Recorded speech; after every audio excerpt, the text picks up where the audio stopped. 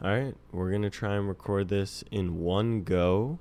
This is another solo pod from Jack. It is, when this releases, it will be Abe's 26th birthday. So a happy birthday to Abe. If you listen to the podcast, you know he is my longtime best friend. Been friends for, he's turning 26. This is Saquon Barkley year, which would put him, I guess we've been friends for fucking 17, 18 years now, which is pretty insane if you think about that. I mean, LeBron James has been playing basketball for probably one more year in the NBA than we've been friends. But as you know, that is a long time. And so, we mess around on this pod. Of course, I love Abe and I hate him too. But I think we'll keep this one generally positive, especially because I was at the Knicks game today. They played the Sixers. James Harden recorded a triple-double. Joel Embiid scored 37 points and shot, I think, 27 or something free throws, which is just absolutely insane.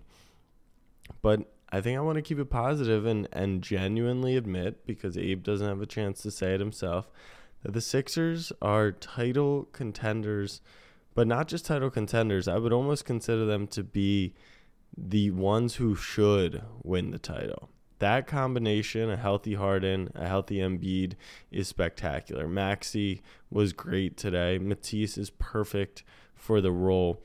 The biggest question mark is going to be when the playoffs come. Two things. One, where's Tobias Harris? I think he had 2 or 4 points for the majority of the game today before hitting a couple shots late. What's his situation going to be? Is he just going to be an off-ball, not active? He's just got to hit a few shots, play decent defense, which he can from time to time. Or do they need him to pick up those minutes in the playoffs? Because there were times where it was kind of Harden and the Funky Bunch or Harden and Tobias. And in the playoffs, those lineups would get shredded. I know James carried the Nets by himself for a little, and that's kind of what it looked like. And not like Niang's a bad player or Millsap or any of those guys, to be quite frank. But that was the clear flaw in that team. So how can Tobias come up big? But overall, yeah, if I'm a Sixers fan, I'm very excited. That pick and roll is lethal, as was expected. Embiid does get to the line. And, someone who shoots 27 free throws, the most of the entire season, normally you'd be like, well, he's grifting, he's foul baiting, he's just trying to get free throws. To be honest, the Knicks were fouling him, and there was nothing we could really do about it. I think the Knicks' defense is absolutely horrific by itself. That's for a different time. But today, yeah, he deserved to be fouled. He could not be stopped. He fouled out Jericho Sims. He almost fouled out Mitchell Robinson. He had 5 fouls. And Harden was great. Harden was spectacular. I think the three-point shooting overall from the Sixers will be a question mark. They can be a little streaky from time to time. Those Harden threes, he doesn't seem to want to be firing them often, which is understandable. He's much better attacking downhill. His getting to the line is a little interesting because he does use those cheeky little moves that I'm not obsessed with. But look, it's within the rules. They changed the rules. It's still within the rules. So credit to him for that. The Eastern Conference is tight. It's about as tight as we've seen over the last 2 decades, literally since I first have known Abe. You've got the Sixers. I think the Bucks still have a great chance to come alive. Middleton's been streaky. Drew's been streaky. Lopez could come back at some point. So I think they're a threat. I think the Nets are really interesting. Kevin Durant should be back this week, obviously. Kyrie, now with the vaccine mandate being lifted in New York on March 7th, sounds like he'll be able to continue on. And the Hornets lost and then play Milwaukee. So they've got a little bit of space. And so whether or not they're going to end up as the 6th seed, which might be a little tougher to get to, the 7 and 8 seem secure, in which case I think they have a strong chance at advancing. And then that's obviously a team you don't want to face if you're the 1-seeded Bulls or Heat or even the Sixers or any of those teams at the top of the East, because you got Kevin Durant, you got Kyrie Irving, and Ben's, he's an interesting piece.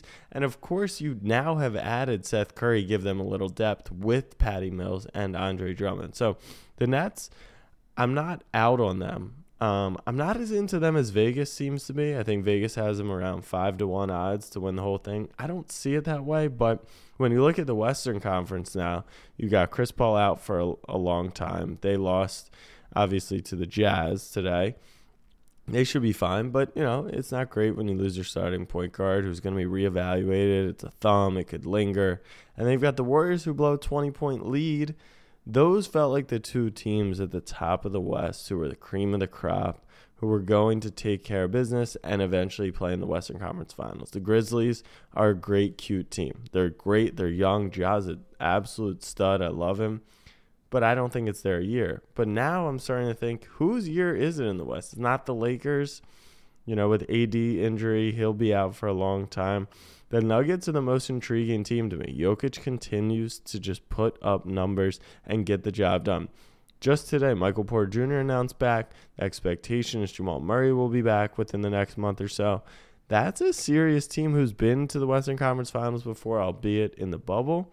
I do like what Denver has, and you can take care of some not so great teams. The Warriors, Draymond will be back. Clay sat tonight. Wiseman is supposedly coming back. Iguodala will play. So I'm not giving up on those teams. I just think it's an open race, and I think that's exciting. That's exciting in the NBA. Traditionally, we kind of knew who was going to be there, which led to great drama, great kind of NBA Twitter, but overall, the openness is very, very interesting. So I know I kind of went through the whole NBA, but I did want to just give my love to Abe on his 26th birthday. He's on vacation, enjoying his time. That's why I'm out here doing the solo pod. The Knicks are a sad franchise. In the NFL right now, guys, we've got some crazy stuff that's about to go down. You've got 1 or 2 days until franchise tagging and free agency is going to come into play. Trades can start to happen. So that's really exciting. The Combine is obviously starting up this week as well. So NFL movement will happen. More Aaron Rodgers rumors probably for a long time before anything substantial happens. But we like the NFL stuff. But what I really want to talk about is, you're hearing this probably on February 28th or March. Well, in March, we have March Madness. And if February 26th, Saturday, didn't show you what this bracket is going to be like, then nothing else will. The top 6 teams, yes, 6 teams in the country, all lost on the same day for the first time ever. That is nuts. Gonzaga goes down to St. Mary's. You saw Kentucky lose on the road to Arkansas. I think Kansas went down. I'm trying to think who should even be at the top. Do you just keep the standings where they are?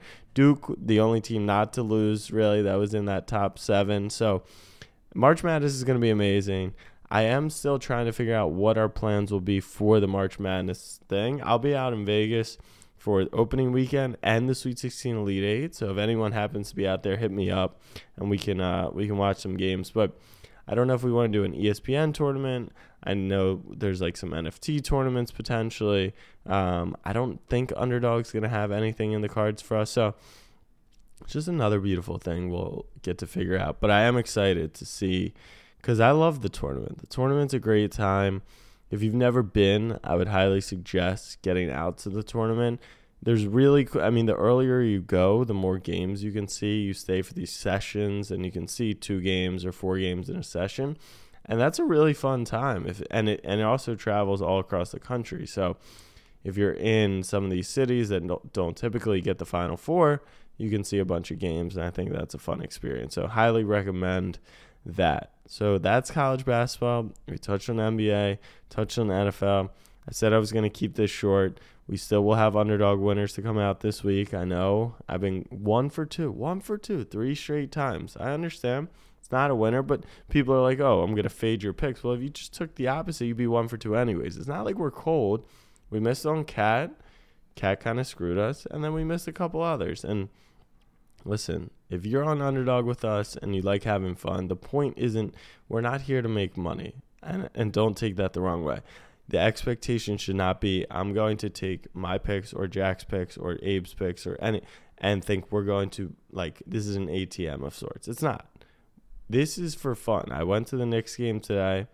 I took a pick on. RJ hit the over. Maxey hit the under. But it just makes the game a little more interesting to me. So that's the way you should be doing it. If you're playing with money that you don't have or you can't fare to lose, please do not play. Please do not play. Let me know if you feel like you can't stop.